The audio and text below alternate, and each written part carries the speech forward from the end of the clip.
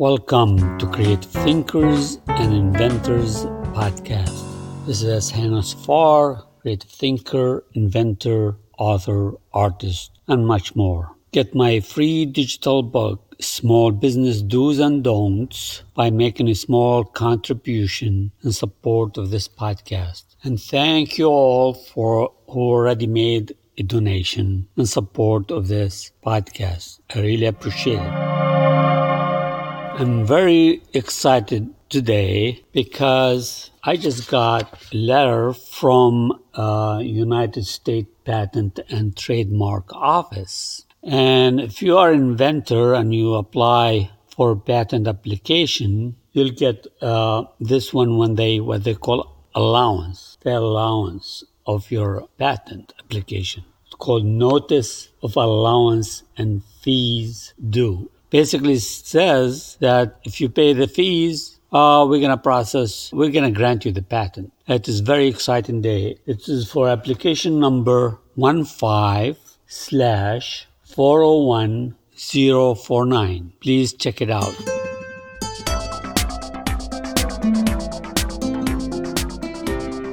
I'm going to make a prototype. I'm going to make a prototype, and I hope will work very fine and I can sell this. I'm a creative thinker and my patents applications are all for sale. All my patents are all for sale. As you know, I hold 14 U.S. utility patents and I have a degree in microbiology from the University of Minnesota. Also check out my business book, Small Business Do's and Don'ts by Sam H. Safar on Amazon.com. You may reach me at creativeshsnow@gmail.com. If you'd like to be a guest on my podcast, please email me at creativeshsnow@gmail.com. creativeshsnow@gmail.com. Love to hear your comments.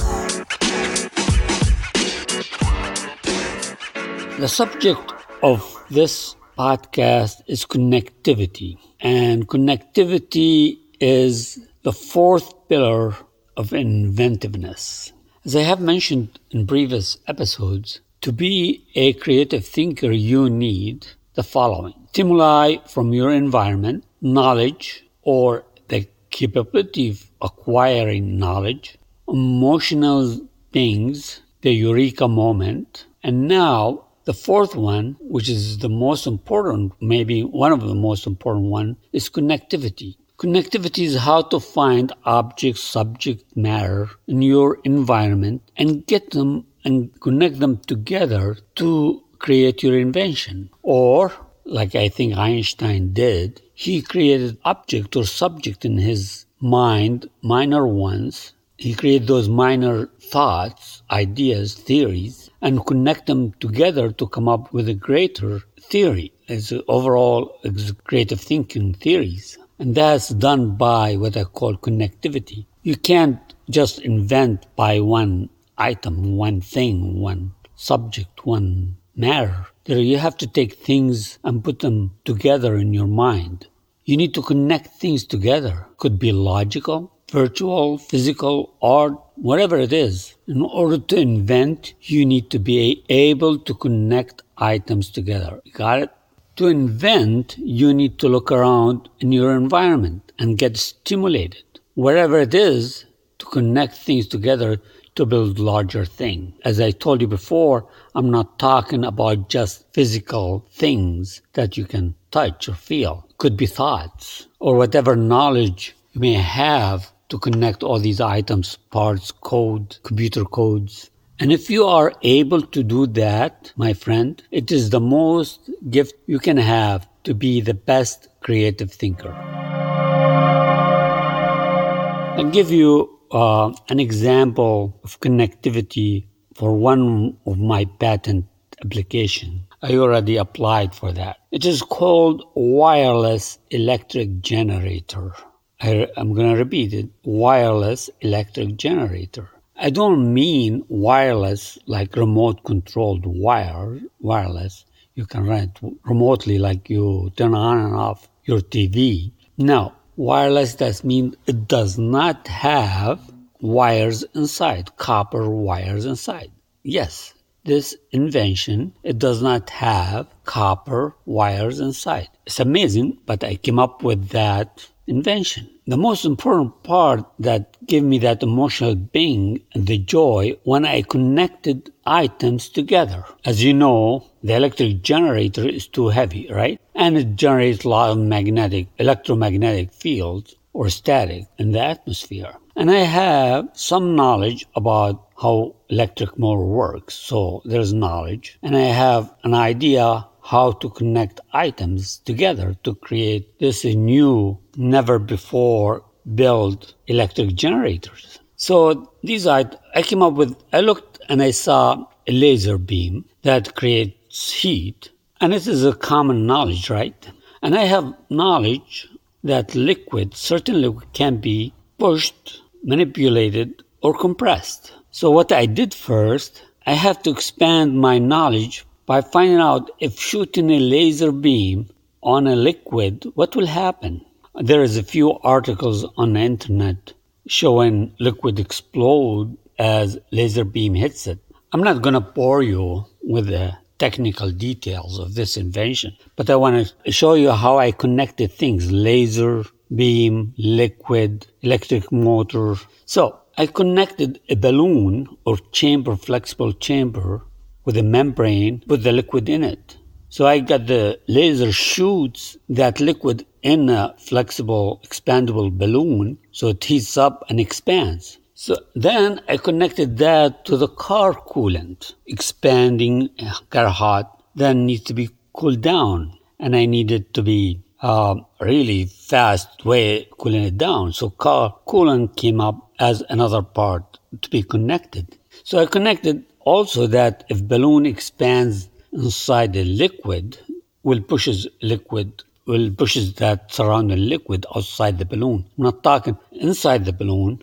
I'm talking about the liquid outside the balloon. So I have two types of liquid, one inside the balloon and one outside the balloon. The inside the balloon where the laser hits it and expands and collapses. So then I connected these chambers or flexible, expandable chambers or balloons, if you want to call them, on a shaft inside larger chamber of different kind of liquid. So as the laser hits these chambers and the liquid inside the balloon expands, pushes against the outside liquid inside the larger chamber. But I don't want to get too complicated in my invention, but I'm going to just show you how I connected so many parts together to create one invention. And it is new, right? Well, I'll find out if the patent examiner agrees with my claims. It is not new that laser heats liquid when it chooses that liquid, right?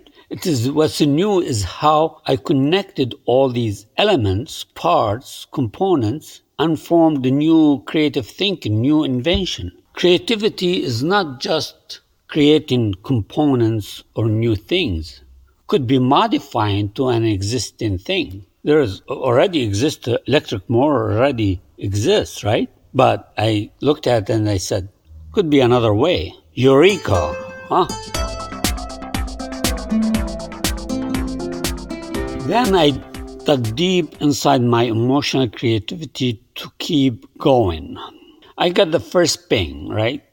Is create a new electric motor, right? I need to dig deeper in my environment, in my knowledge base, my surrounding. The emotional part or my emotional being start going deeper and deeper, which artificial intelligence doesn't have, right? As a creative thinker, you can't just stop if you find an obstacle and give up. You need to keep connecting elements, item, things, subject matter to make it work.